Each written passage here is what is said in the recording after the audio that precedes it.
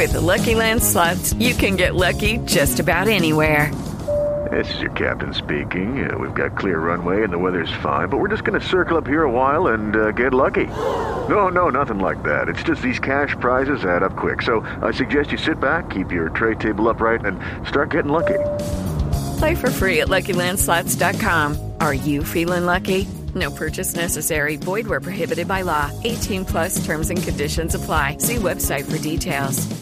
Hello, it is Ryan, and we could all use an extra bright spot in our day, couldn't we? Just to make up for things like sitting in traffic, doing the dishes, counting your steps, all the mundane stuff. That is why I'm such a big fan of Chumba Casino. Chumba Casino has all your favorite social casino-style games that you can play for free anytime, anywhere with daily bonuses. That should brighten your day a little. Actually, a lot. So sign up now at ChumbaCasino.com. That's ChumbaCasino.com. No purchase necessary. VGW Group. Void where prohibited by law. See terms and conditions. 18+. The Water Coolest daily financial newsletter is now powered by Barstool Sports. It's the only newsletter that I read every morning to stay informed on what the hell is going on in the markets. You can check it out at barstool.link/watercoolest. That's barstool.link/watercoolest. WATERCOOLEST. On today's Pardon My Take, we are about to embark to New Orleans for the Final Four. We'll talk a little of that. We have Bruce Arians stepping down as head coach totally on his own volition. We have, Schefter re-signed. We'll catch up on all the news. We have Fyre Fest, and we also have a great interview in studio with Judd Apatow. We're going to do that all in a second. We are brought to you by our friends at Venmo. Venmo. Listen, if you are going out this weekend and you maybe, someone's getting the drinks, someone's getting the meal, Venmo you later. That's the way to do it with Venmo. What's the longest time it took for you to pay someone back, Billy? I'm part of the Venmo generation. I pay him back like this. Bam. That's it right there. That's beautiful. That wasn't even part of the ad, and Billy just dunked on everyone. Are you going to pay us back the spreadsheet winnings? Yes, as soon as I get them. Love it. So that's what you do when you have Venmo, when you're paying friends back. Make sure you use Venmo. Reminder, they're giving out $100,000 to AWLs throughout the basketball season. Send a Venmo payment for any amount and include hashtag PMT in the payment note for a chance to win up to $500. If you win, screenshot your winnings, post it to Twitter or Instagram, and tag Pardon My Take. Venmo is the easiest way to send money to friends or receive money from friends. You can pay people back. You can pay it forward, whatever you want to do. If you use the hashtag PMT, it could be a cent. You could send 1 cent and use the hashtag PMT, and you would be eligible for up to $500 for free from Venmo. That's what they're doing all basketball season. Thank you to Venmo. Okay, let's go.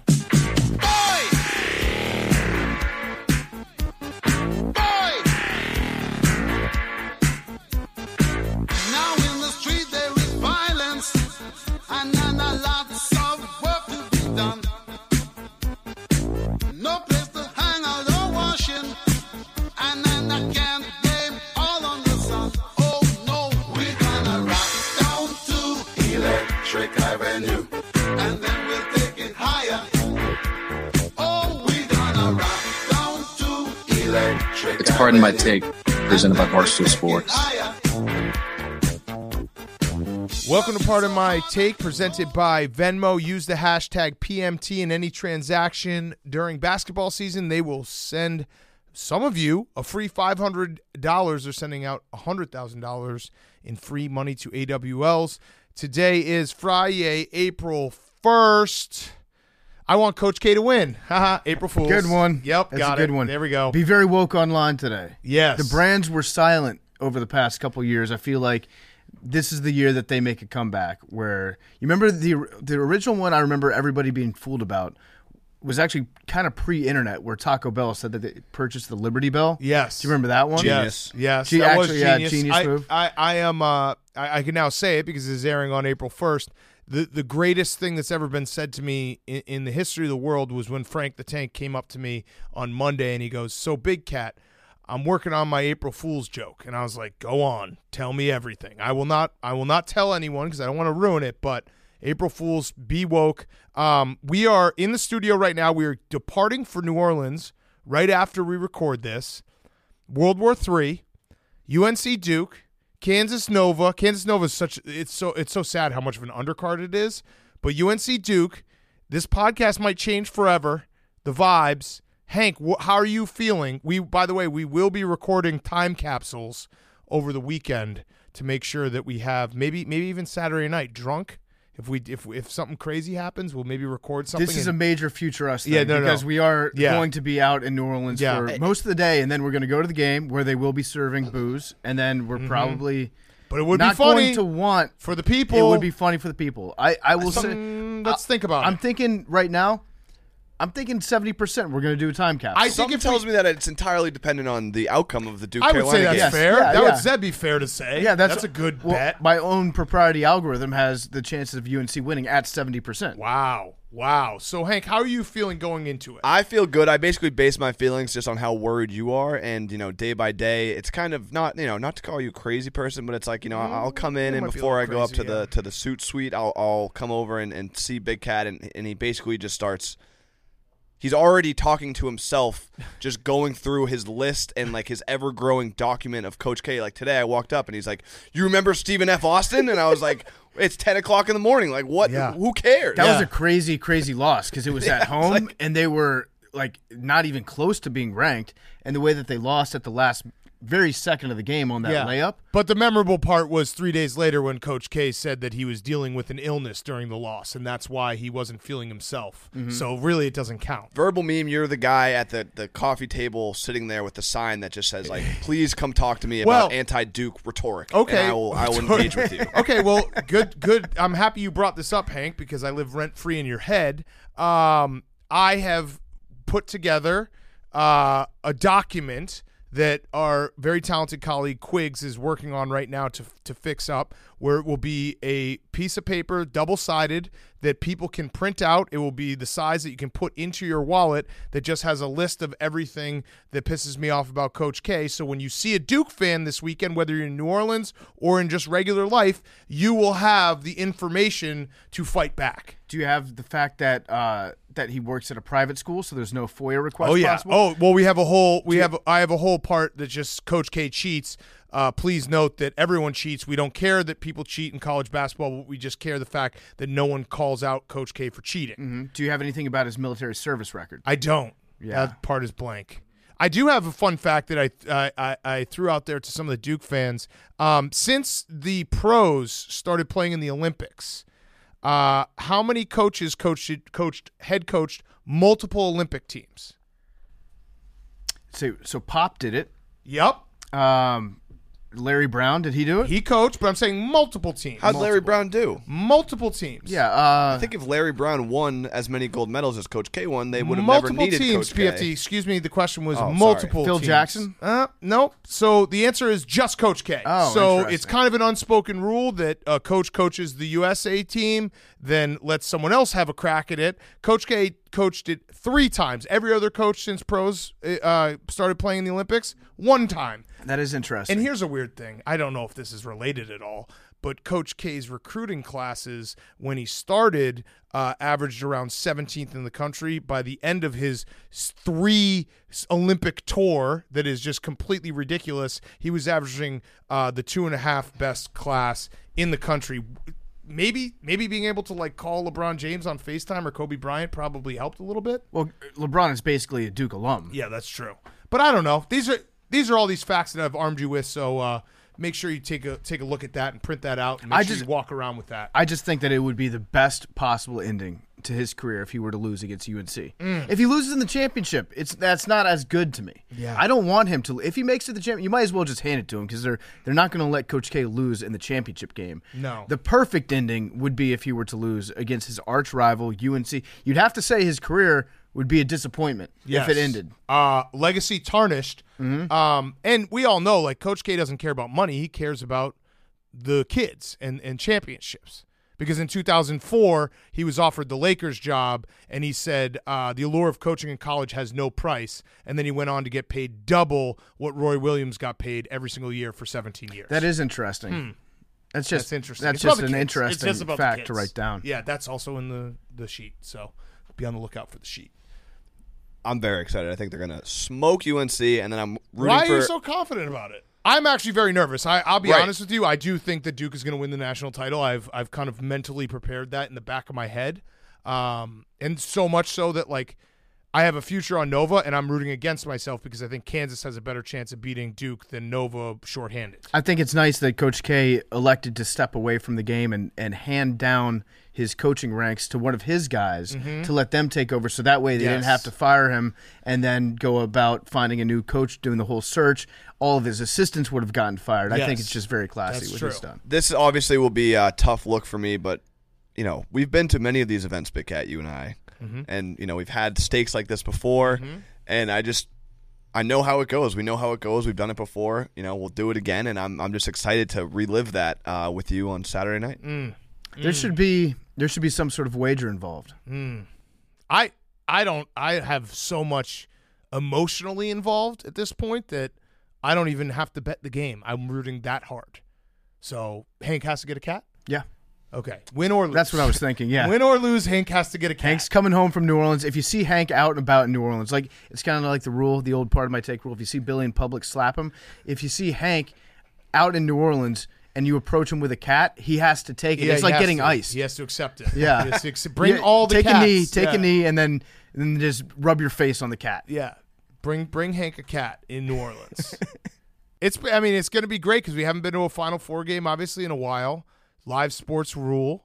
But we haven't been back to New Orleans since the LSU national championship. Basically, the start of COVID. That was the last non-COVID event we went to. That was the last fun weekend in the United States. Yeah. Was that weekend. Yes. And I'm so excited. Actually, I made a quick checklist of things that I want to do right before the show started because New Orleans is my favorite city in the entire country. Oh, wow. Maybe the world. Okay. I want to eat something so spicy that I cry. I like that. I want to purchase and lose a souvenir giant alcohol container of some type. Yep. I want to get slapped in a bar. Yep. And bonk. What? That's not a bonk. I just want to get boy or girl. Yeah, by girl, obviously. Okay. Update it. Yeah. And I want to make a friend named Cody. Okay. I feel like there's a lot of Codys running around New Orleans. I know a couple. I've actually met on 2 separate occasions in New Orleans. Good friends named Cody, and Cody's always a fun hang. Yeah. Dude Perfect. Isn't there a Cody? I think there are 2. There might be. That's why they're perfect. Yeah, it's going to be a great time. Hogs for Cause will be Hogs out there. for Cause is going to be incredible. Be at Walk-Ons on Friday and Monday. Come out, say what's up. Yep. We're doing, actually, this is a perfect time. We got a new sponsor alert. New sponsor alert. Raising Cane's, which we'll be doing some stuff with them down in New Orleans. Raising Cane's only has one love, craveable chicken finger meals. Order online at raisingcanes.com. This is the easiest ad I've ever read because who doesn't love chicken fingers? Love it. They're the best. I love Raising Cane's chicken fingers. I think their first place outside of Louisiana was in Charlottesville, Virginia when I was living there. I went through the drive-thru. Their Texas toast changed my life. Raising Cane's is a phenomenal place. I will be eating Raising Cane's this weekend for sure. Raising Cane's only uses the highest quality ingredients to serve our customers a great tasting chicken finger meal. Raising Cane's chicken finger meals are cooked to order to ensure they're hot and fresh every time. Order online at raisingcanes.com. I'm going to be eating so many chicken fingers I might turn into a chicken finger. Thank you to Raising Cane's. New sponsor alert. Raising Cane's only has one love, craveable chicken finger meals. Order online at raisingcanes.com. I think we're also going to meet the Raising Cane's dog, which I'm very excited about. And I will not be feeding him chicken fingers. I'm going to keep them for myself. He probably does eat chicken fingers, though, right? You'd imagine the Raising Cane's dog does. Absolutely. So, wait, what was I going to say? Oh, we're going to be at Walk-Ons. What else for New Orleans? I don't think you're nervous enough. You're confident. You're cocky. I am confident. He's cocky. I am Hank. confident. Well, so this is all right. So when Hank was telling it's like us, one of those. It's like a scale, and Big Cat's fear is picking my confidence up. So what I've noticed in this dynamic is last week when it was the Texas Tech Duke game, the game of the year, Hank was walking around telling us how nervous we were, and that's how I can tell when Hank's nervous. Big Cat telling Hank that Hank isn't nervous enough is a sign to me that Big Cat's nervous. I'm very nervous. I am so nervous. What's at stake here, and obviously it's not like I hate Coach K and you love Duke, but like I'm talking about for other fans. I'm nervous. I'm actually nervous for UNC fans and Duke fans alike, even though I hope Duke fans suffer. But, like, this type of game where the stakes could not be higher, I was trying to think about it. Like, there are no, like, what would be a similar situation in college sports? Because they end each other's season now. They never get to end each other's season. It would be Ohio State, Michigan in the semifinals. Yeah. I also think a comparable one that you were involved on the right side on is like a perfect season. Like the fact that you guys, the Kentucky perfect season. Oh, yeah. Like that is, the stakes were that high. Yeah. Like higher than just a regular game. Like they were super, super high because it's like a perfect season is hanging in the balance. Yes, a perfect season definitely has it. But, like, I know that the joke that we keep making is like, oh, they've never played. Have you heard that stat? But it is kind of crazy that they've never been in a situation where someone's season ends. Someone's season is completely over. Because, like, even when you look back, which it's crazy to look back at that game, Coach K's funeral at Cameron, I would say that neither of these teams would be here in the Final Four if that game didn't happen. Like, UNC gained a lot of confidence, and Duke figured out, like, holy shit, we can't just show up and beat people. They got the chip on their shoulder in that game. Now, if UNC wins, what are the chances that Coach K delivers a speech after the game? Like saying goodbye. I want that. I absolutely would. I think he just leaves the arena, doesn't even talk to his own players if he leaves. He's probably going to invite himself into the UNC locker room and try to give a speech like he did when he lost to 14 seed Mercer, and he went and tried to coach the other team, and it just happened that all the cameras were there and caught that on camera. And who's the kid that he said, you're too good to be celebrating like that at the end of the game? Well, which time? It was Dylan Brooks, and there was also Brooks.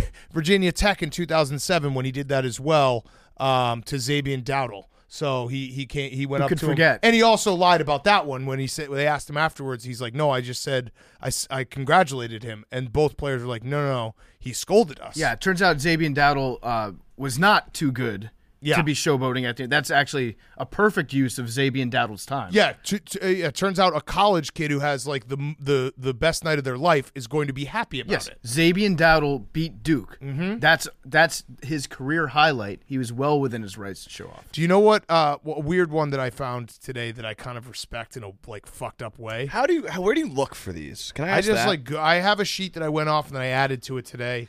But like, do you just go on Google and just like message boards, search for game logs? You go on stuff. You go on if you search for like quotation mark DOOK in quotation mark, then you get to the good message boards of all the other ACC teams, and they have their own lists. I think it was 20. I can't remember when it was, what year it was. Maybe 2020 or maybe 2019.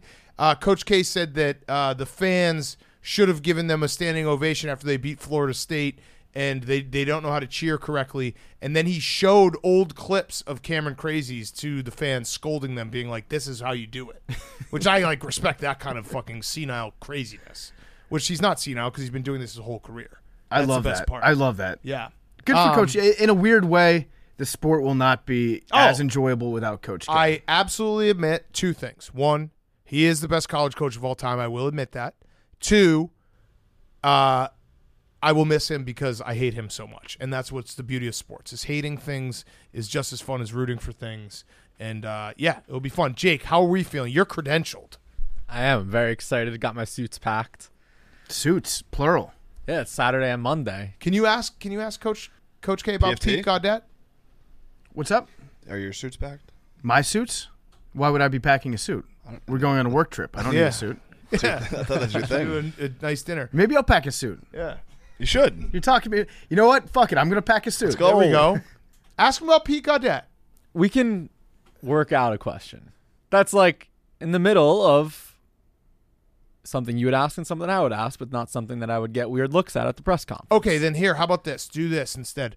Ask when Pete Gaudette took over for Duke because Coach K had such bad, debilitating back injury that he couldn't walk. Why then did Vince Carter go on a recruiting trip to Coach K's house and said afterwards he was up and about and he didn't seem like a guy who had a bad back problem? That's interesting. That would be a good. I would want to hear the answer to that question. I have so many facts. As a sports, a little too far for me, but I'll keep thinking. Aren't you happy, Hank, that I have found a passion? I don't know. I'm worried about your health. I am too. No, this is fine because it's all building up for one moment, and then we're either going to get the ultimate crash. There's passion, then there's obsession. Yeah, well, that's fine. Listen, when Big Cat says like someone's living rent free in your house, that's fine. It's fine. Like having somebody live rent free in my head, if they're a famous person, is totally normal because it brings up the property value of the rest of my brain. Yes. To have somebody like that on my block. Yeah, Good sure. point. You can live. Yeah, LeBron can live rent free in my brain. That's totally fine. I've been roommates with Coach K for the whole month. We've just been hanging out in my brain together. It's fine. I'm fine with that.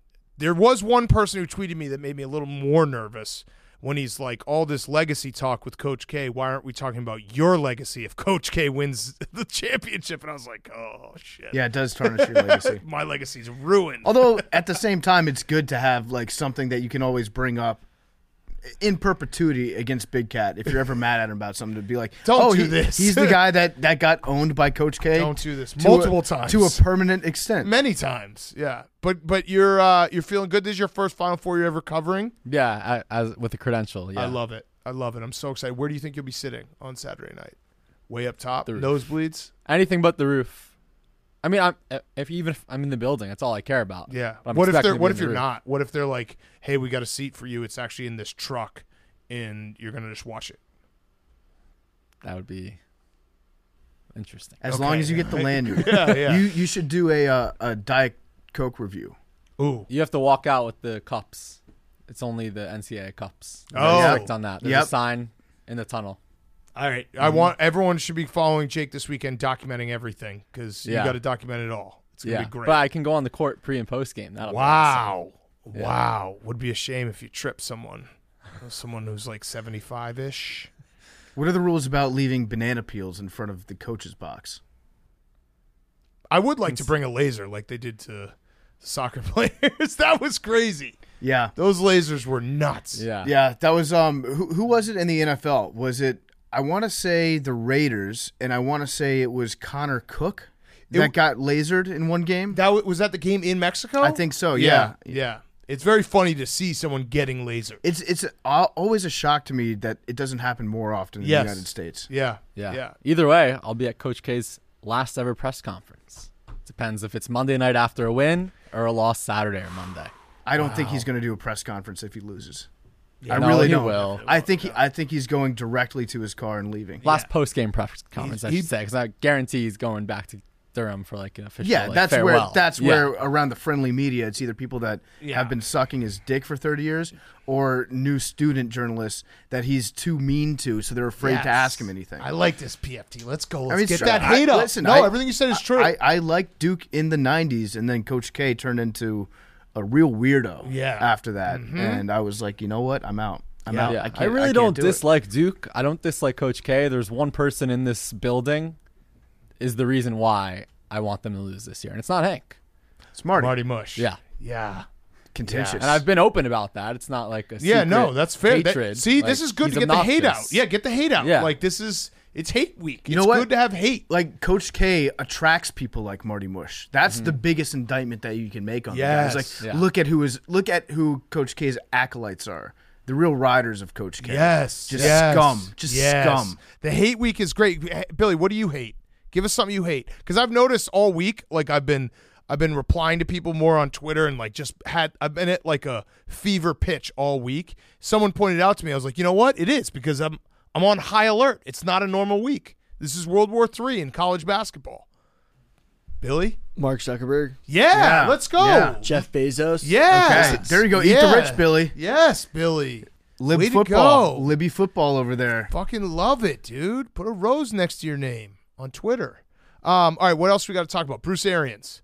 That was very expected, so much so that I think we talked about it many times. So there are a lot of people out there that are mostly Bucks fans that are just reading the press releases and regurgitating what they're hearing, which is, oh, this was just a personal decision by Coach Arians to step away so he could get his guy Todd Bowles installed and they wouldn't have to do a coaching search and fire all the assistant coaches.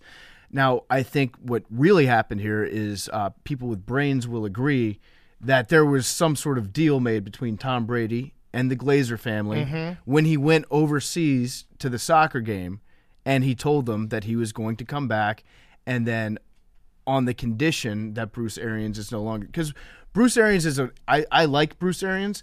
I think he's an awesome football guy, and he's a hilarious individual. Yeah. But I also think that Tom Brady, after 2 years of dealing with Bruce Arians, basically calling him out and blaming him for losses, and Tom Brady being like, wait, I'm Tom Brady. Right.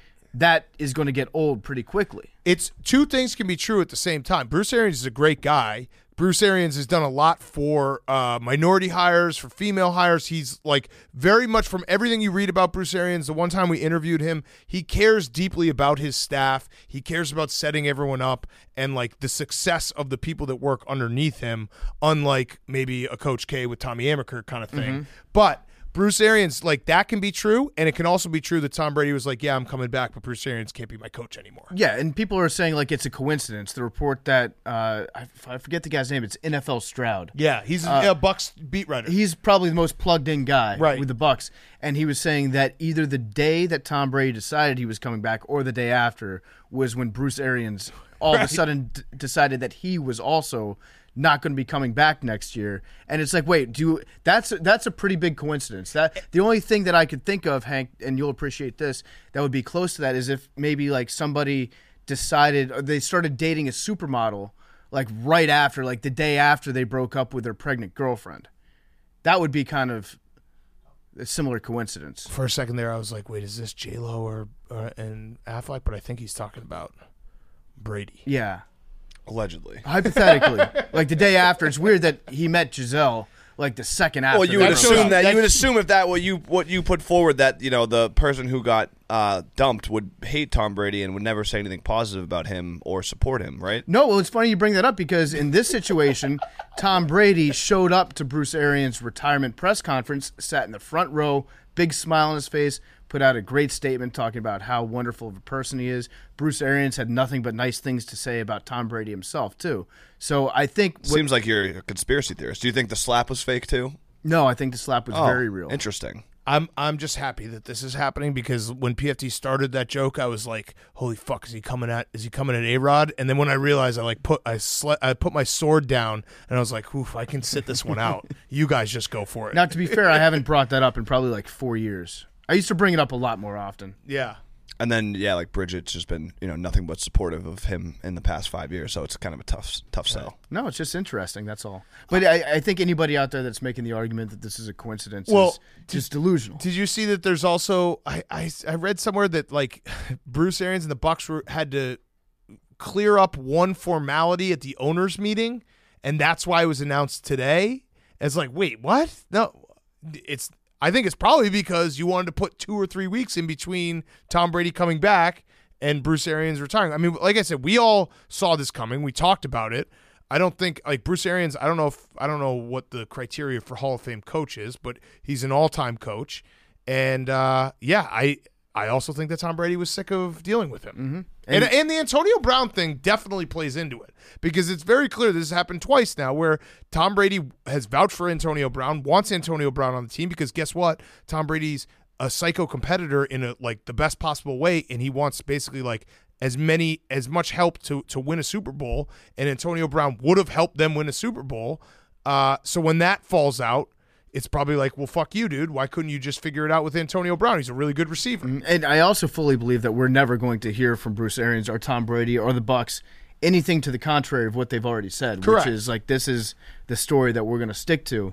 But I also think that, you know, you can add one and one together and see exactly what's happening. Yes. Also, Todd Bowles coming back. Yeah. Todd Bowles, my top 10 NFL head coach. He might be right away with his team. Sometimes you just say things out loud Yep. if you have a take, and then you look dumb for a couple years after the fact. But then if you wait long enough, guess what? That take's coming back around if he wins a Super Bowl in his first year with Tom. I don't think any head coach has won a Super Bowl in their first year with Tom Brady ever.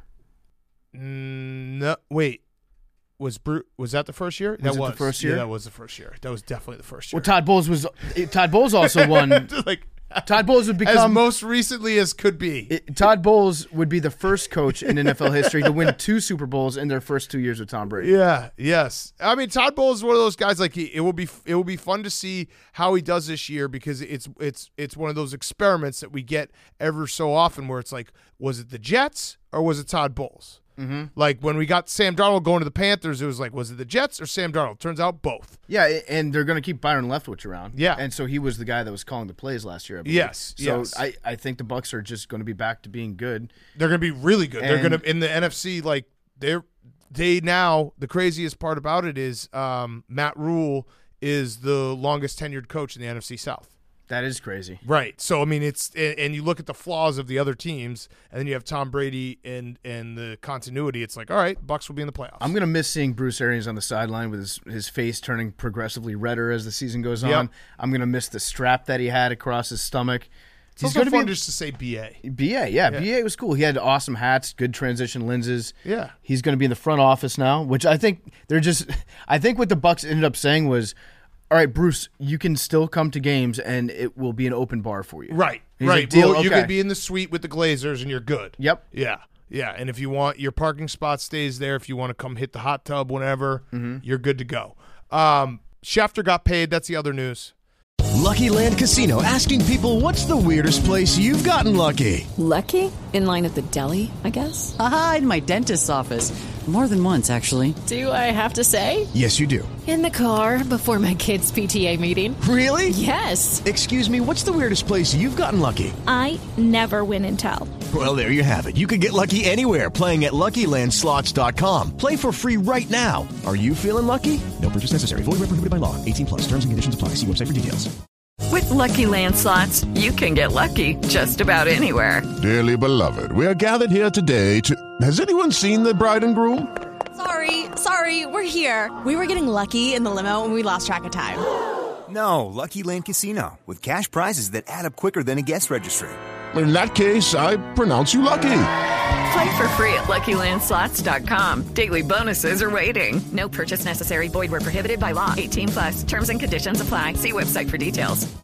He got paid. He's staying at ESPN. Congratulations, We lost Chef. in the bidding war. He's done a tremendous job increasing his own value over the course of the last couple of years. So yeah, it would have been weird if Schefter went to like a gambling company. Yes. And everybody would just completely 100% doubt every report that he put out. They'd be so mad all the time, myself included. Yeah, and it would be weird for the most powerful information broker in the NFL to also be working for a company that sets lines. Yes. You know what? This is a benefit if you're a gambler. Because Yes. if you work for a company like MGM, then they would adjust the lines before you were able to get a good hit on it. So we all actually won in Adam Schefter's negotiation. Yes. By the way, PFT, Quiggs just texted me, look how beautiful this is. That's very handy. So it's about the size of a debit card? Yep, and it's double-sided, and I'm going to tweet it out so everyone can walk around with their Coach K factoids. I like that. Yeah, just doing something for the people. Anything else before we get to Judd Apatow? Leroy reported that Tiger Woods is coming back to play in the Masters. He had a hot scoop, hot source.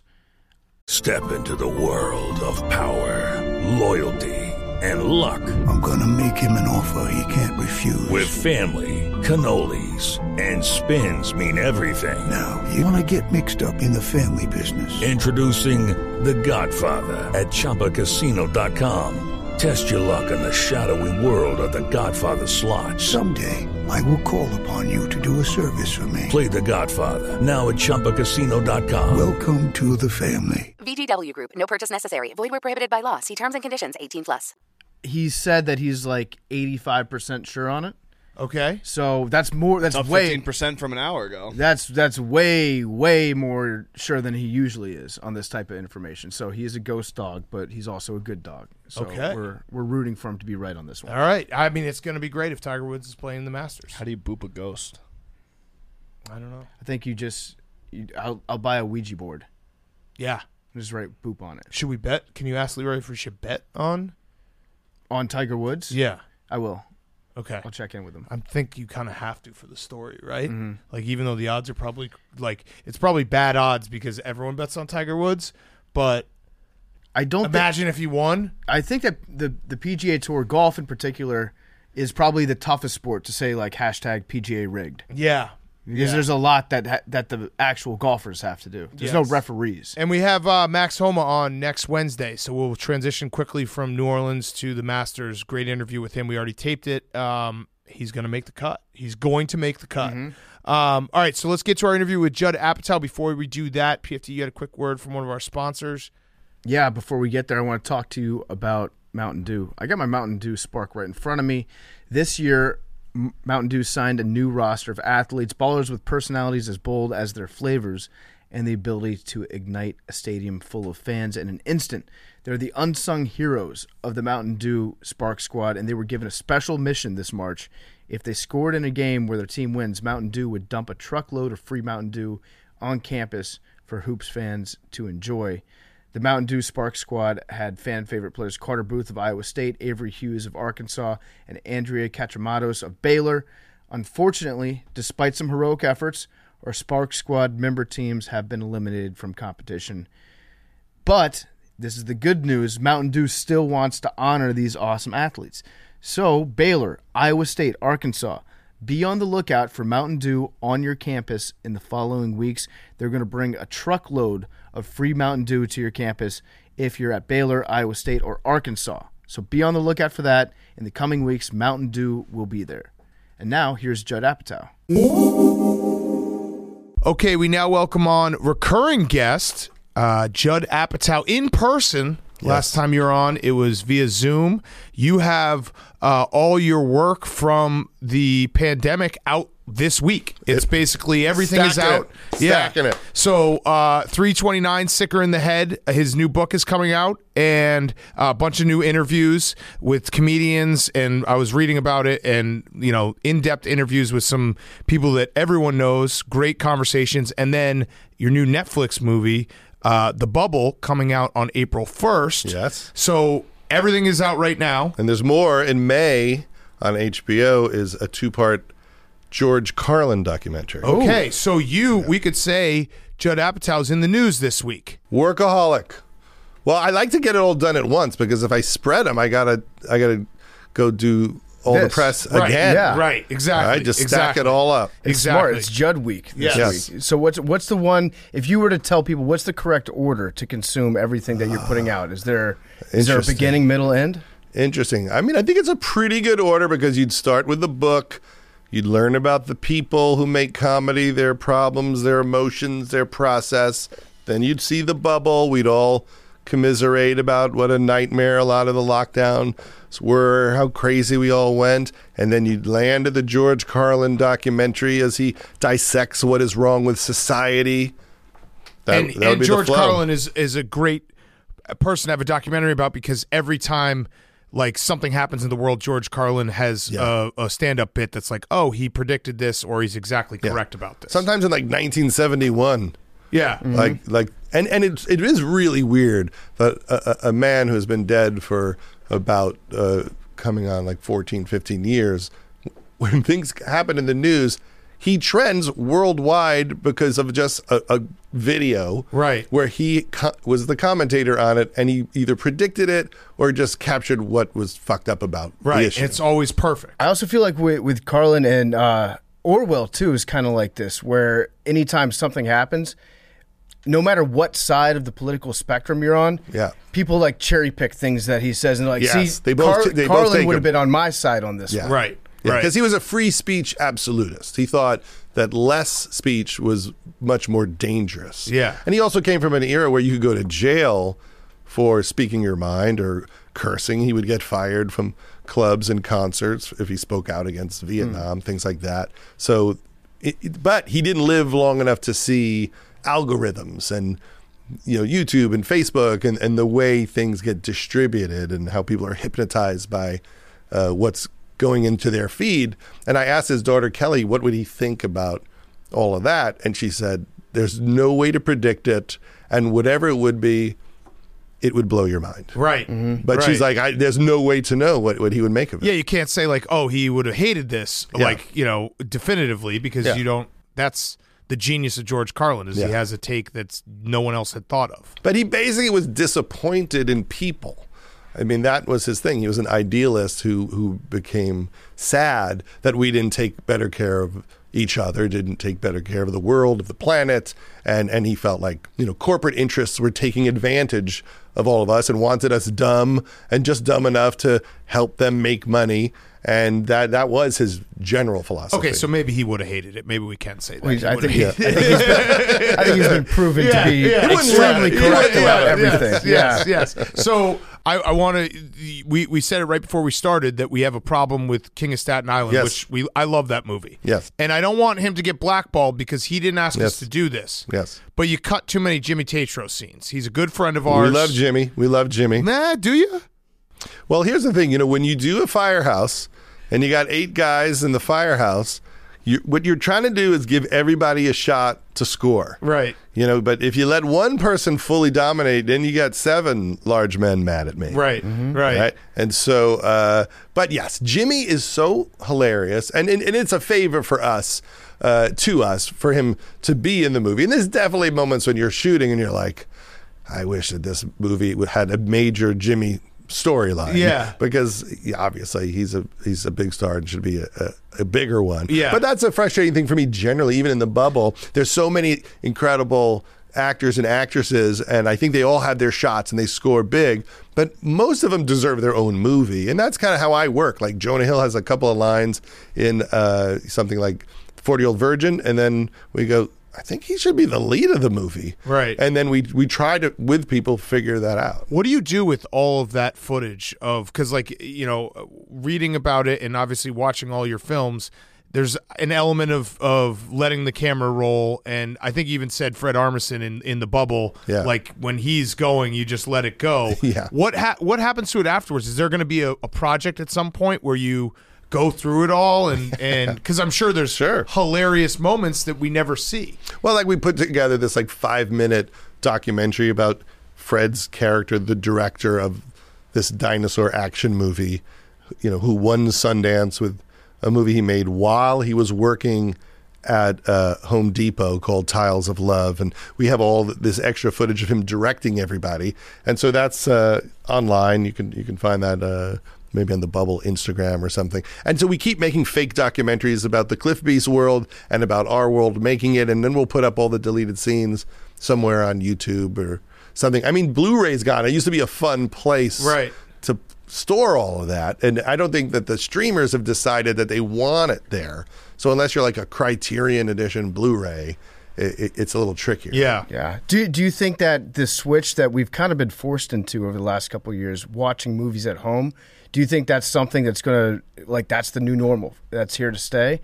Or do you think that something about going to the movie? Because I went to go see House of Gucci a couple months ago. And, that's not really a movie that you need to see on the big screen. But the experience of being in a movie theater is something that, you forget how much better it is until you actually go experience it again. I feel like we've kind of reached that point now where it's going to take a big event or a big blockbuster action movie to get everybody out of their own homes to go to a theater to watch it. I just hope that it doesn't continue down this path, but it kind of feels like I'm fighting against windmills if I try to get people to go back to the movie theater, I don't know what'll happen once people are feeling better when the pandemic feels really over. Because I remember before the pandemic, there were big movies like the Tarantino movie and maybe it was the Wes Anderson movie before that. They just made a fortune. They were really big movies.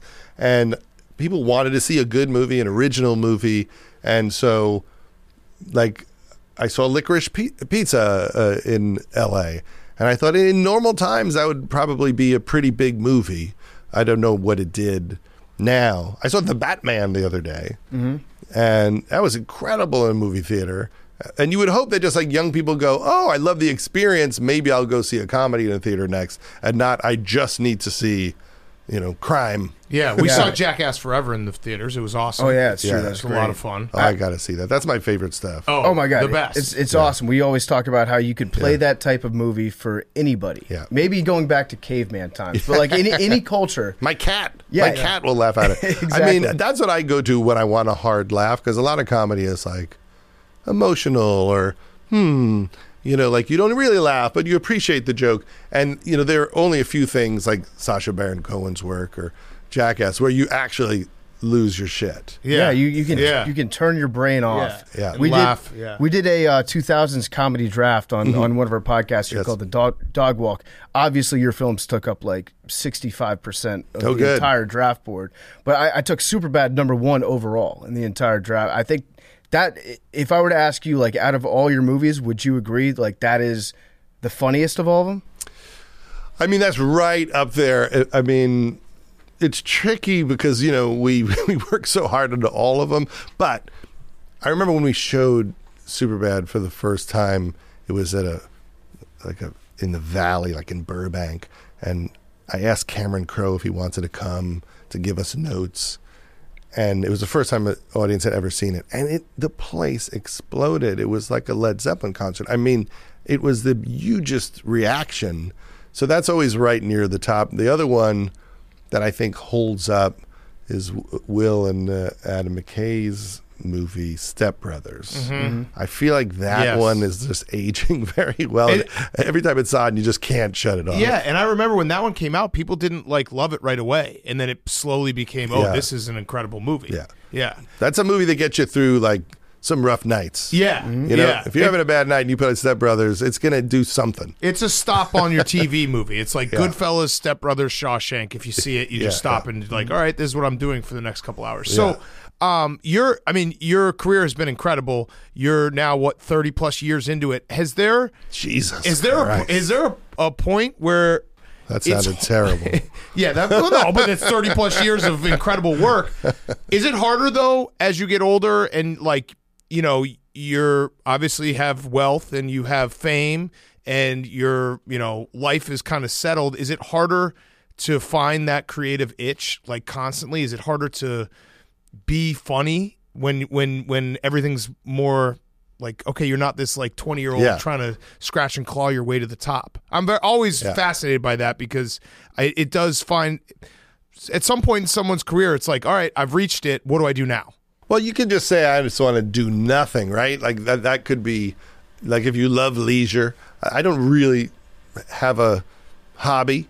You know, I don't want to golf. I don't do anything that's very time consuming. So I'm always interested in how can you make these movies better? Can they be deeper? Can they be funnier? Like, how do you go hard funny? Like with The Bubble, it was like, this is like, I don't know, it's like a Mel Brooks Tropic Thunder style movie. Like, I've never done that tone before. It's a little less emotional and a little more nuts. And there's no way to know if it's going to work. Right. So it always puts you on your toes because how do you know if a joke's going to work? There's every joke, like with drama, you can kind of tell when people are going to cry.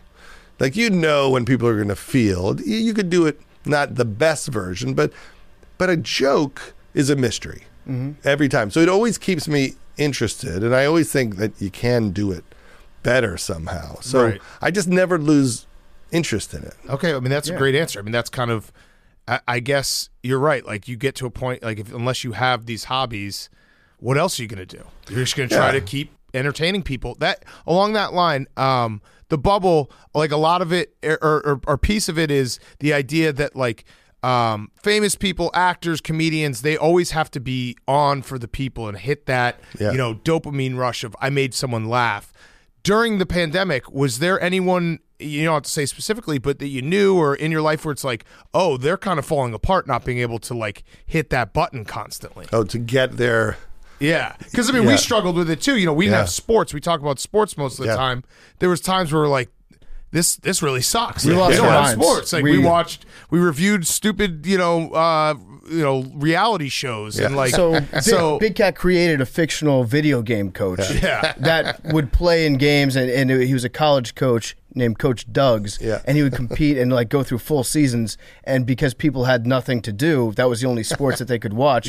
So it was like, we've lost our minds. We're like, we had 150,000 people watching me play a fake national championship game online. We had confetti and cigars and shit. Yeah, like trying to find that thing of like, what do we do? Did you struggle with that? And did you see other people struggling with that? I'm trying to think of like what other people were doing. I mean, I think that we're all crazy enough to just start working. I mean, the thing about comedy is you could just take a year to write a script. So the world could shut down and you could just go in your room and create some fantasy land. I mean, for me, I look at it like, wow, that must have been a real 2-year nervous breakdown if I worked on a 4-hour documentary, a book of 33 interviews, and a feature film that I made in a year from the moment I thought of it till I handed it in.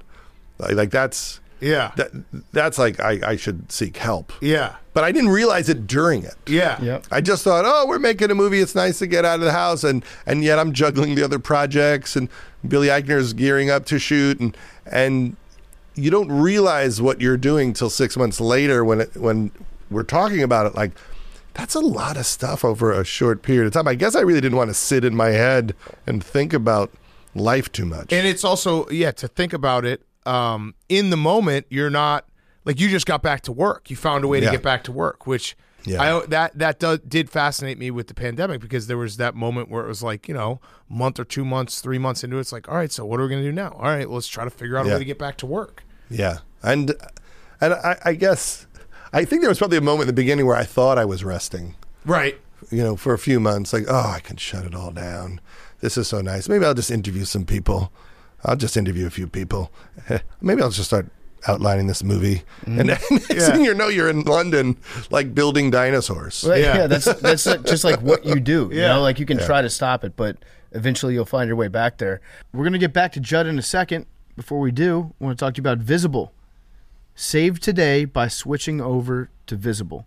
It's wireless, where you get family plan savings, no family needed. If maybe you're right out of college, maybe you're in your mid to late 20s, maybe you've been on your family plan for a while, you're used to that discount that you get from being just one of many lines, guess what? It's time now to break free. Start on your own, get a new plan, and you can do it for family-type savings. It's that easy. With Visible, you get a single line, unlimited data, talk, text, and hotspot for as low as $25 a month. 5G included. Tell me another wireless carrier that's doing this right now. You can't do it because it doesn't exist. Bigger carriers have single-line plans that cost double what you would pay for a single-line plan at Visible. With those other carriers, you'd have to make some serious long-term life-changing commitments, like marrying your best friend just to get a deal. But with Visible, you can save from the start. No family or awkward personal commitments needed. Check out Visible. You can get it for as low as $25 a month. That's a single line, unlimited data, talk, text, and hotspot. For data management practices, learn more at visible.com. Additional terms apply. I was reading your Wikipedia page. That's how I do most of my preparation. It's all on there. This is probably extremely accurate. But it said that you were you did 4 tracks on Adam Sandler's 1996 comedy album, What the Hell Happened to Me. Is that accurate? That is accurate. So I'm part of that. I'm a part of Cock and Balls. I'm part of Sex or Jim. Yeah. I play the cop in one of the cop sketches.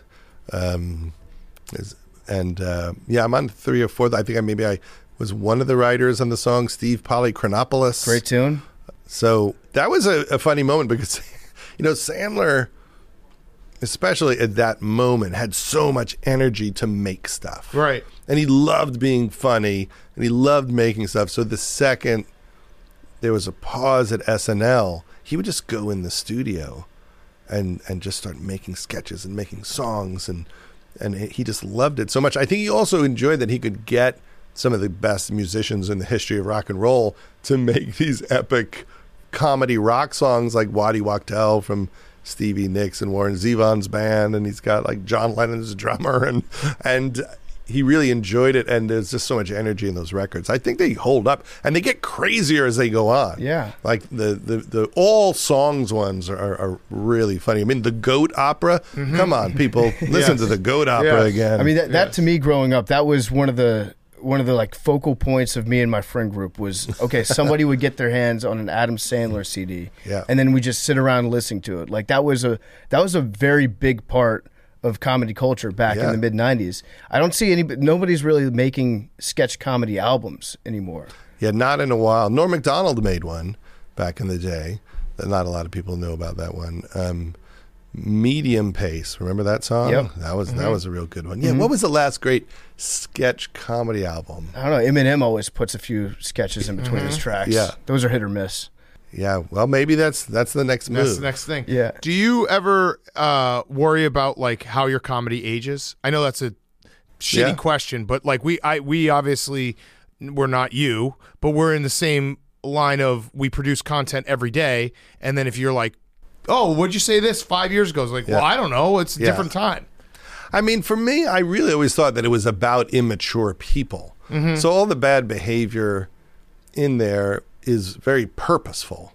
Like if you watch Knocked Up, they're trying to start an internet site that tells you where all the nude scenes are in all the movies. And they think they're geniuses for it, but it's in there because we're trying to show that when you're young, you have a few years to be a knucklehead and bounce around with your friends before you try to behave like normal people behave. And when he gets Katherine Heigl's character pregnant, it ends instantly. He loses that time of his life. And so there's a lot of things in it that I don't think are good, but they're kind of bad because I want him to need to stop. Right.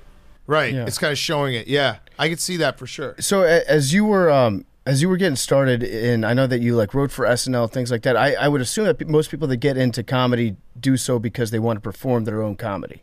And for you, you were a writer. You were writing jokes for other people.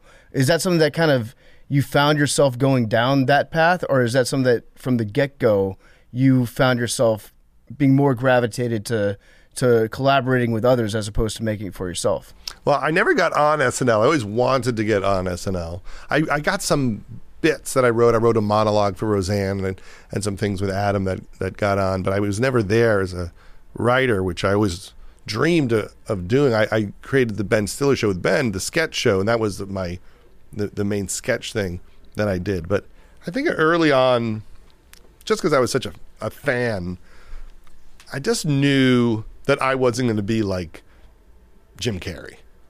And anyone would feel that way. You'd watch Jim Carrey as a young person go on stage and improvise his entire set and all the stuff he could do physically, and his ideas were so bizarre and amazing. And I would watch him and think, I don't think I'm going to be able to do that. Yeah.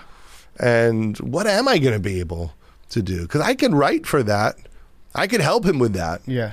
But I'm never going to be able to do that. And then I would see somebody else like Sandler, and I'm like, I don't think I'm going to be able to do that either. And there's, just like in any profession, any creative profession, some people are just way better than everybody else. I mean, if, I just met Kenneth Branagh, and you're like, yeah, there's a reason why he's Kenneth Branagh. He's better than everybody else at this thing, or Denzel Washington. And that's how I felt as a comedy fan. I knew who the ones were that were going to break out. And I never looked in the mirror and said like, and me. Yeah, right. I think that's awesome, though. I think that's like a lot of comedians or a lot of people who are into comedy, like Big Cat was alluding to earlier, they love the dopamine rush. They love, making somebody laugh, making somebody like them as they're performing it. But there's other ways that you can get that similar sort of satisfaction. And I guess maybe for you, was it the satisfaction of creating something that brought joy to somebody else and watching them enjoy something that you had a hand in making as opposed to delivering yourself? I think I had to let go of the idea that I was going to be able to do some of the things that they did as performers. And later on, I got to do a Netflix stand-up special, and I just hosted the Directors Guild Awards. So I get a little taste of being a stand-up comedian, more in a Carl Reiner tradition of hosting and things like that, which, by the way, I love. Like, I get to be funny on stage. I do all these events at Largo. But I wasn't going to be electric. And I did have fun thinking of things for people like Jim Carrey because, I remember I wrote a sketch with him for In Living Color that they did. There was like 4 or 5 sketches that we wrote together. One was Dickie Peterson, Cherub of Justice, which is a little bit of a precursor to the Cable Guy. And it was just like kind of a loser guy who protected a 7-Eleven. And he was just in a 7-Eleven wandering around, protecting it from anyone who might come in and try to steal anything. And they did it on the show, and it murdered. Then they did it again. And so I would have these moments like, wow, I got to write for the best comedian in the world and see what he would do with it. There was another sketch where Jim was a self-defense instructor, and he keeps giving a knife to the women in the class and saying, okay, I'll show you how to protect yourself. Come at me with a knife. And they would say, really? And he's like, yeah, come on, you won't be able to do anything. And then every single time they do stab him. And it was just a very silly sketch, but Jim is the best performer ever. And yeah, the thrill of seeing that made me realize, I do enjoy that. The fun of watching Fred Armisen be funny in The Bubble is pretty up there. Yeah. So, Freaks and Geeks, high school drama. You create that. It's set in 1980s.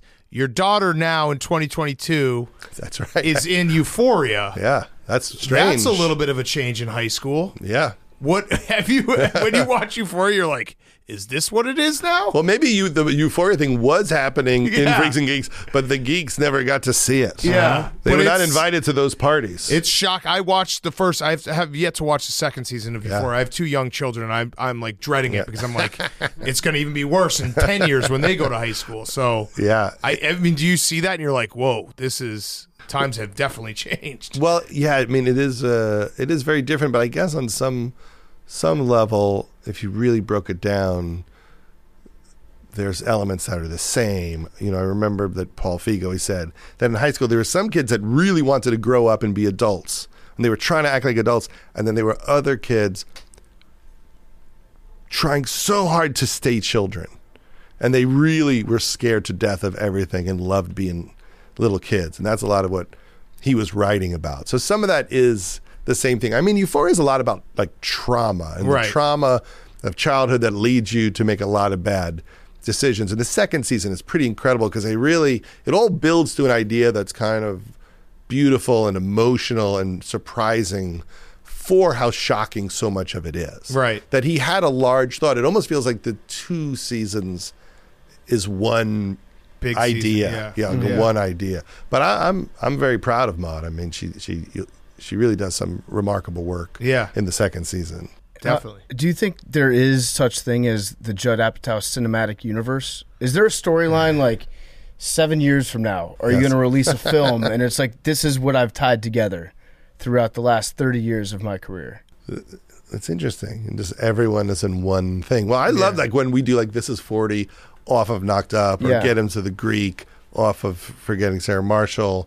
Like anytime we can spin out something, I get a kick out of it. I don't know how many will get into the same thing, but it's worth trying. I think that there's enough theories out there on Reddit and just on the internet at large where they've probably already connected the dots for you a little bit. It's always funny seeing people do like the fan theories that if you present them to the people that actually created it, they would read and be like, these people are insane. Mm-hmm. Well, it would be fun to try to make a movie where people just keep crossing through, like Erica, the woman who worked at the Quickie Mart and Superbad that got robbed, and just like, all right, I'm going to start thinking. I never thought about it in this way, but now I'm thinking about it. Like the last season of The Wire, I remember like there was a big montage when The Wire ended, and then you saw that one cop who had met this stripper season 2, and they've never shown it before. He's married to her, right? And there's a bunch of those that happen. Yeah. It's like Pixar does that, right? They put like a little tickler to the next movie coming out. Where like if you watch Toy Story, you can see a car in the background that's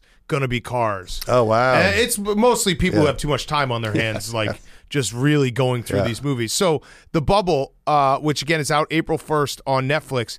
Was there any moment while you're filming this, because it's obviously a movie about doing a movie during a pandemic, but you also are literally doing a movie during a pandemic. Was there ever a moment where you got like confused with yourself? You're like, wait, so this is which one? So it's like Mass Protocols is a joke, but we also have to follow this. Like the whole thing. I think there'd be moments where I just get confused on my own idea. I think the main confusion was, is this funny? Like there would be moments where we would be shooting something, and it would be about like the stress of being cooped up. Say, like we have 2 montages where people have to do their 2-week quarantines, and everyone is losing their mind, and we're montaging them falling apart. And so it was a lot of improvisations of just people exercising or watching TV or crying or drinking alone or masturbating, and then there just would be a moment where we'd look at each other and go like, is this funny or just real? Yeah, this is what we're actually. Like, I actually tried to fuck that screen in my hotel room last night. Shit. Yeah. So was there anything that got added to the movie as you were experiencing the actual quarantine, where you learned or you had an experience in the bubble, and you're like, this is funny enough where we should actually put this part into the movie? I mean, in a way, it's the whole movie. Is that we would have a conversation about something. And then it would go in. And a lot of it was, is it worth making a movie right now? Like, is it worth the risk to have a crew and make a movie? Or is it actually not worth the risk and we shouldn't do it? And then that's what they're saying in the movie. Like, no one needs Cliff B6. We already have 5 of them. And you could say that about The Bubble, but we're also making The Bubble while making fun of people who think that they need to make a movie. Right. Mm-hmm. And then we would be like, but don't the crew needs work. Like, right. Like you can't shut down everyone's ability to make a living. And the crew's thrilled that we're making a movie. And we kind of need a job. And I think people need something to watch. Although, is that arrogant to think they need this? You're doing the, are we the baddies? This is where my, this is where my confusion, I can see you. Like, am I an asshole for thinking I need to provide this movie? And then they say that in the movie. They're like, we're very important. We're as important as first responders. We're like giving people distractions. We're bringing them joy. And then are like, is that what we think we're doing? Yeah. And we kind of do, but we're also saying that we're assholes for thinking it. And then your brain just explodes. Yeah. So you summed that up perfectly. I have a general gripe against Hollywood. This isn't you specific. I don't actually think that you fall into this, but I'm using you as a proxy for Hollywood. For everyone. The entity. Why do all movies have to be 2.5 hours now? Why can't we just do a 90-minute movie? I mean, everybody has lifted up. I personally was always a fan of like the 2:05 comedy, because when you cut to 90, you lose most of the character work. Mm-hmm. So I was like, if people could sit for another 10 minutes, you really get a lot out of that 10 minutes. And some people give me a hard time about it, which I don't mind. When I see them on TV, I'm glad I did it. But the 2:35 to 2:50 thing has really exploded a bit. But I have to say, having just watched The Batman, I really enjoyed it. It is crazy, though, to see a movie that's like 2:45. You're like, I don't have the time for this. And then you just watch 5 episodes of The Office. Exactly. And you're like, wait, what? That's what I would always say, because people would give me shit. Your movies are so long. I'm like, and then you'll fucking watch 4 hours of The Bodyguard or whatever show you're watching. It happens every time. And you're just like, wait, what did I do? Or you just sit on your phone and you watch 2.5 hours of TikTok in like 30 seconds. That's actually a good idea for a movie. Just curate TikTok and then put it on a big screen, and so everybody sits down. This is where it all ends. And gets the community. Did that already. Who did? No, I'm just kidding. Rob Dyrdek. Oh yeah. No, you just sit in front of a big screen, 30-second clips for 2.5 hours. That would be good. But certainly I've seen movies and I'm like, God, how long is this fucking movie? Thinking I'm in like hour 3, and I look and I'm like 38 minutes in. Yeah. I mean, usually it is. If you're in a world you love to be in, a lot of times you don't want to leave it. Yeah. Like Avatar. Have you considered making a movie that's so visually appealing that people leave the theater and want to kill themselves because they don't live inside your world? I have thought about that. Yeah. Well, now that I've made some dinosaurs and I understand like how it works. Yeah. I finally have done some special effects and some action. I did create a world. So, and it's so funny because I'm working with all the CGI artists, and they're the same people who make like the Jurassic dinosaurs. But because we're a joke, they're pitching jokes, and they're so happy to pitch jokes. Right. And they're all like, what if their balls explode? I'm like, yes, good. You finally can get that in a movie. What's that process like if you're working with a CGI person? Like, do you see the initial like screen of what the dinosaur is going to look like, and you're like, you know what? Could his testicles be bigger? I mean, I cannot tell you the amount of time I spent designing the penis of the dinosaur. I may have spent more time on that than writing the script, because there's a whole funny joke about what the penis of the dinosaur looks like, and we're like, it should look a little bit like it's translucent like a jellyfish, but it glows like an alien. And Fred has a whole monologue about it, like it doesn't look like a normal penis, and it is maybe the most detailed penis you've ever seen in film history. We have actually a consultant, Billy Football, is really into reptiles and amphibians. Yes. If you ever need a guy to tell you how to make Different penises? Yeah, different penis. He's your cock guy. All right, so I had one last question. It's the Roback question. Go to roback.com, use promo code TAKE. You get 20% off. We have a Q-Zip for you if you want it. It's unbelievable. Roback, RHOBACK, 20% off with code TAKE. All right, we play this with every celebrity, athlete, anyone who comes in the studio. We play this game. It's called When Was the Last Time You Deleted a Tweet? Oh, that's funny. When was the last time you deleted a tweet, John? I deleted one this morning. It was, it was about the environment. I like your strategy, just ignoring. That's the way to go. Well, you got to ignore it because the truth is 20% of everybody hates you at all times. Correct. And then every once in a while you just say anything, and then people love to attack. Even if you say the most simplistic thing in the world, like, maybe we shouldn't punch Chris Rock. There's a lot of people who are just like, what? Yeah. Next time, just a tip, you should just do our good friend Adam Schefter. You just tweet assault. That's what he does whenever he sees assault on a screen. He just writes it. It's assault, period. Yeah. That's it. I mean, the thing about Twitter also is like everything disappears in a day and a half. Right. Yep. Especially when you delete it. Yeah. And also when you delete stuff, like last night, I just also found it funny. Like it was just like you just start writing like your jokes on what's happening. Yeah, no, it became open mic night on Twitter. Yeah, yes. and which is fun to just read like, okay, what is the joke on this? And then at some point you're like, oh, I've lost my mind. I'll just get rid of all these. I mean, I don't need everything to live everywhere all the time. I like that. But people take things seriously in ways that you don't mean seriously, other than... I go to award shows. I'd like to feel like the stage is safe. Yeah. I'd like to feel like we can do jokes. Wouldn't it be fun if it was just like, hey, this award show, if you win an award, there's one person who's going to win an award tonight that will get slapped? Well, how about this? What if the whole award show is basically the set of Mad Max? And it's Thunderdome. And it's all Thunderdome. Wait, are you talking about like Celebrity Deathmatch where all the A-list celebrities? Yes, I would watch that. Well, absolutely. Next time you come on, I can explain my entire theory that there should be a rule in professional sports that every athlete gets to fight one fan a year because it just keeps everything kind of, like one fan that goes crazy and starts yelling at someone. It's like, all right, come out here. I'm fighting you in center court. This is the debate America's going to have right now. Yeah. Should we fight one fan a year? Just like, what are the scenarios where those lines get crossed? Yes. Or what you could do with your Twitter, I do this when I have a take that ages extremely poorly. I just copy Jay Williams' tweet when he claimed that he got hacked. Yeah. So you can just say that you got hacked and say, as it relates to my Will Smith tweet that came from my account a couple hours ago, I did not post that, and my passcode has now been changed. Yeah. Exactly. Or what I do, whenever my teams lose heartbreaking fashion, I just pretend that I'm selling PS5s online. So and then you feel better? Yeah. No, because everyone's like, oh, he's hacked again. It's like, no, I just tweeted. Yeah, exactly. But Judd, this has been awesome. Thank you for stopping by in person. Thank you. Again, The Bubble out on April 1st. Sicker in the Head out March 29th. And the George Carlin documentary coming out in a few weeks, right? Yeah, and I'll be at the 92Y with Rami Youssef this week. I forgot what day it is. Thursday? Wednesday? Thursday? What? Thursday? Thursday. And then we're screening the movie Wednesday at the Paris Theater in New York if you want to see it on a screen with me talking afterwards. Awesome. Very cool. Awesome. Well, thanks so much. Thanks, guys.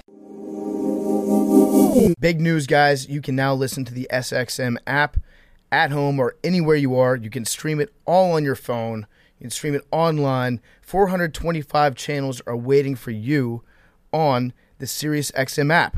Enjoy ad-free music channels for every genre, artist-dedicated channels, and much, much more.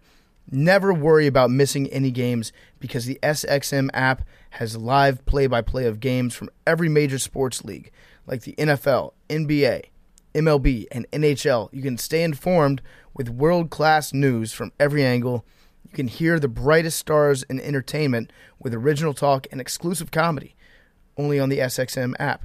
The SXM app exclusives include ad-free extra music channels, podcasts, including SiriusXM app originals, and on-demand video of in-studio performances and interviews. Subscribe now. Get your first 3 months for free of the SXM app. Visit SiriusXM.com/pardonmytakeoffer to sign up. Offer details apply. Again, visit SiriusXM.com/pardonmytakeoffer to sign up today. Okay, let's wrap up. We've got Fyre Fest of the week. Hank. I got a couple. Yeah? One is a dryer fest. Your dryer's broken? It is like I have to do 2 cycles of drying. Do you remember to clean out the lint filter? Yes. Are you thought sure? I did. I did this. I cleaned it out. It was really like there was a lot in there, and I'm like, oh, I fixed it. Did not fix it. Have you tried unplugging it and then plugging it back in? It's kind of in like a closet where you can't. Like I don't even know how I would go about doing that. Okay. What about the where the air goes out? That's probably full of lint too. I got to look back into it. It's an issue because usually in like 3 hours you can do multiple loads of laundry, but it's like I can just do 1 load of laundry in like in 3 hours, and then I'm always behind on my laundry. So that's my dryer fest. And then my other Fyre fest was. Wait, so are your clothes wet right now? No, I just have to it just takes a long time to dry anything. You've been looking damp recently. Yeah, you've really damp. Like kind of moist. Hank's been coming down to the content floor and just has like a smile on his face. Mm-hmm. Like get the fuck out of here. I know suit. Big Cat just looks over me and then just like in 1997 and 2 for NC State. Do you remember that one? I went upstairs last Friday to talk to Hank, and I asked people upstairs. I was like, "Where does Hank work?" And people were like, "Hank works upstairs now." They didn't know, and so I walked around trying to find somebody that knew. And I had to have somebody escort me to the other side of the entire floor because Hank has his own wing upstairs. What? I don't have my own wing. No, Hank. I just put my desk where there was no one else because it's quiet. Hank has probably 30 desks and for himself. It's me and Enrique. It's a good look. Damn. Anyway, I decided I saw that laser tweet, and not really thinking about it, I said that soccer is a joke, like the fact that your spot at the World Cup is determined by a fucking penalty kick with laser beams getting shot in your face is a joke. And I didn't really think about it. It was just a fact. And then, I just can't go on Twitter. Oh, the soccer heads are out. I don't mute notifications. I had to mute the notifications. Yeah. It was absurd. Like, the discourse going on was too much. Well, Hank also... There's no argument. It's a joke. But that same thing happened to the other country when they were playing in a game That's earlier. a joke, too. Yeah. The sport is a joke. It's not a joke. The sport's Imagine a beautiful game, Hank. To go to the World Cup, or the NHL Finals, it was penalty kicks, and also there was, banana peels on the ice. That'd be kind of funny. That'd be very funny, yeah. But a joke. NHL should implement that. Yeah, it's like it's Savannah Bananas. Yeah. You're soccer is Savannah Bananas. I mean, the entire sport. But counterpoint, you're 12 yards away. You should be able to make a penalty kick even if they're laser. You should do that with your eyes closed. There You were should have so seen many lasers. and people are like, you don't know what that does to your cornucopia and all this shit. Cornucopia. Whatever. Cornea. But how about the lads? Are you at least a little bit excited about the lads? I was rooting for 5-0. So, well, that wouldn't have done anything. And had 6-0, to be 6-0. whatever. Yeah, well, it's coming home. I just wish make it out of pool play, and I'll watch. We do make it out of pool play frequently. We just always lose to Ghana. I just wish it was on during the summer. I like the World Cup in the summer. I get into the World Cup in the summer. The fact that it's in the fall is like, come on, man. If you just say it's coming home enough, it becomes more exciting. Damn. All right, your Fyre Fest PFT. So my Fyre Fest of the week, I actually just found out about maybe 2 minutes before we started taping part of my take. And I'm a little bit concerned about it. So we are getting on a flight, and I'm boarding the flight in about 5 hours, 5.5 hours from now. What's going on? My ID is expired. Oh, that doesn't matter. I thought I also You're thought good. it was weather related. We all were going to die. Just No. you have a problem. That's fine. Yeah, no, it's me. It's Yeah, my no. Fyre Fest. Yeah. And no, you're fine. Also, my passport is expired. So You okay, but I'm not even. So the flight is one thing because I have clear. It's TSA pre-check on steroids, and I'm more concerned about the fact that once I get to New Orleans, I won't be able to get into certain establishments because I've expired identification. Mine's been expired for 6 months. Yeah, I think you're fine. Actually, you know what? It's New Orleans. Yeah. That's probably the one city you don't need to even be alive to get put into bars down there. I've gone on your Instagram. Yeah, I've gone onto you can get into the airport without an ID. Period. Yeah, they just go through your whole life. That was me in Nashville. That was me in Minneapolis when I found Bubba asleep in a sauna. Mine was in Vegas too. I think it happened to us. Yeah. It can. I mean, they just ask you 10 billion questions and pat you down and look through all your luggage. Yeah, but about old relatives of yours and shit, shit that you would never know. But you guys don't think it'll be a problem to get into bars in New Orleans? No. Okay, good.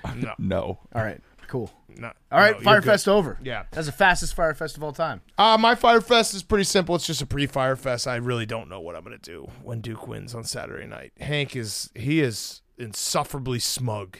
And people who, like, I can't remember who I was talking to. Someone was like, I'm surprised Hank, I think it was Roan. He was like, I'm surprised Hank didn't shove it in your face after the Texas Tech game. I was like, Hank knows by now that he can just sit in the room with a little smile on his face, and it will drive me 10 billion times angrier than if he just like yelled in my face. This one's also a lot easier because, like you said, you're not even gambling it because it's emotional. Like the game of the year, I know that it's like there was a lot of money. It's partially losing, but it's also like you lost money, so it's tough to be like ha ha ha.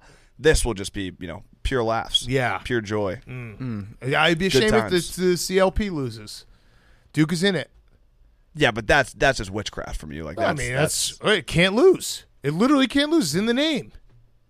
It would be a shame. It'd be a shame if Kansas was the reason it lost. Yeah, that would actually really suck. The worst possible situation is if Duke wins in the semifinals and then loses in the national championship. I feel like you've said the worst for me. Worst possible situation. No, I'm just saying I don't for the podcast in general because then we get kind of the joy of Coach K losing a little bit, right? But also Hank's upset because that. Duke doesn't win, but it's not like a full celebration. Oh no, I'd take it. I'd fully celebrate. I would be tickled pink if Coach K lost to UNC. It's the biggest college basketball game since Magic Bird, and also Gonzaga Baylor, as told to us by Rico Bosco.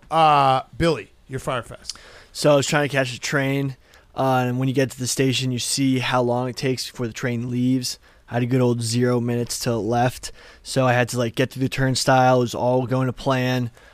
Get down the stairs. They were giving out the doors are now closing. Full send it into closing doors. Get in. Foot gets caught in the door. Face plant. Kind of. What? But honestly, I don't like to think of things negatively. I fucking made that train because the next one was in 36 minutes. I would have been late. Whoa. So that was a pretty awesome move. But I did just fall in front of a lot of people. This would be what, your third time unintentionally ending up on Subway Creatures? Yeah. We don't talk about that. Yeah. The funniest thing that people ever do to us is send us pictures, screenshots of pictures of Billy that are on other popular Instagram accounts where they don't know that it's Billy doing it. I love the best. That. You're all over the place. I thought you were going to say you ended up getting on the wrong train. I've done that where I've just hauled ass, hopped on, and then looked up and been like, whoops, wrong train. Yeah. Yeah. But it was a positive in the end. Yeah. You made the train. You made the train. All right, Jake. One is happening to me right now. I'm trying to print these little things for you, and I'm having issues. What? Yeah. Well, no, Memes said he's going to print it. I'm talking to Memes. Oh, wait, he's having issues? He asked me to do it because I have connection to the printer, but fuck, having issue with the double-sided thing. No. I'm gonna keep trying, but no. How many do you need to print up?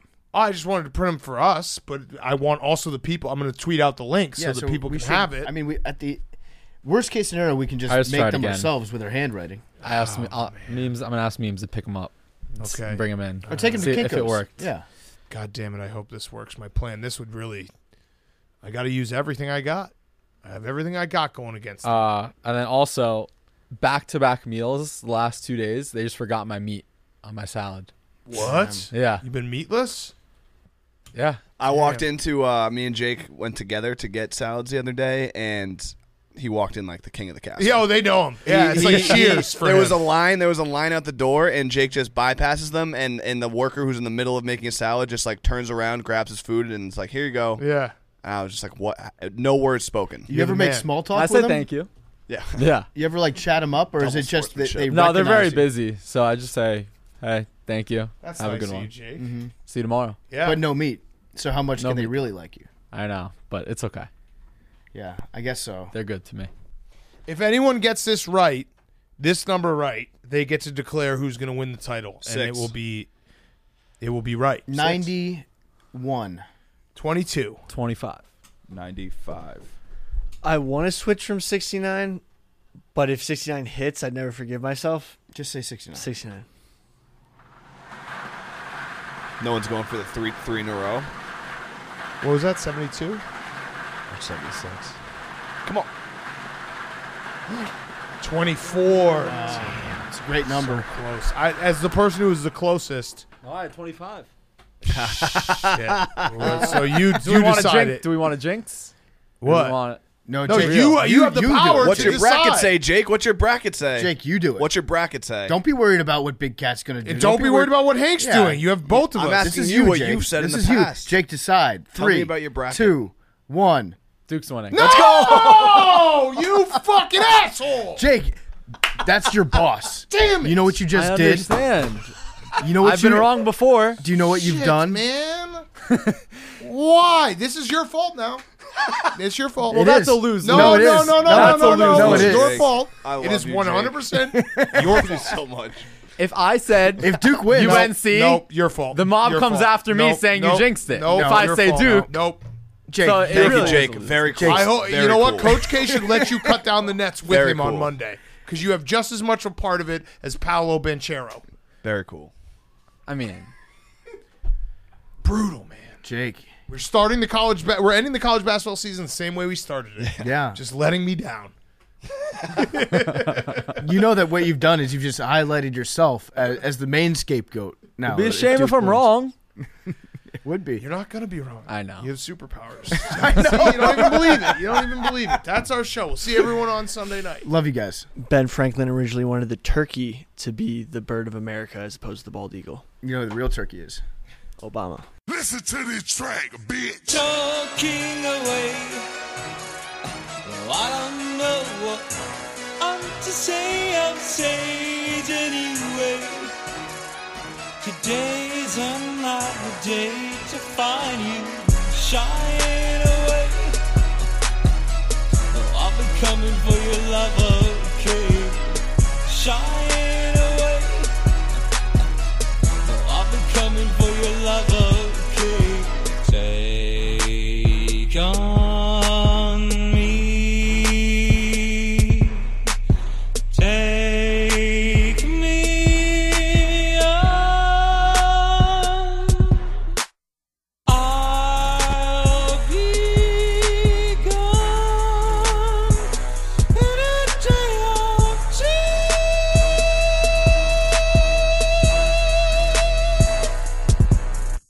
Needless to say, I'm on the sentence, but I'm stolen away.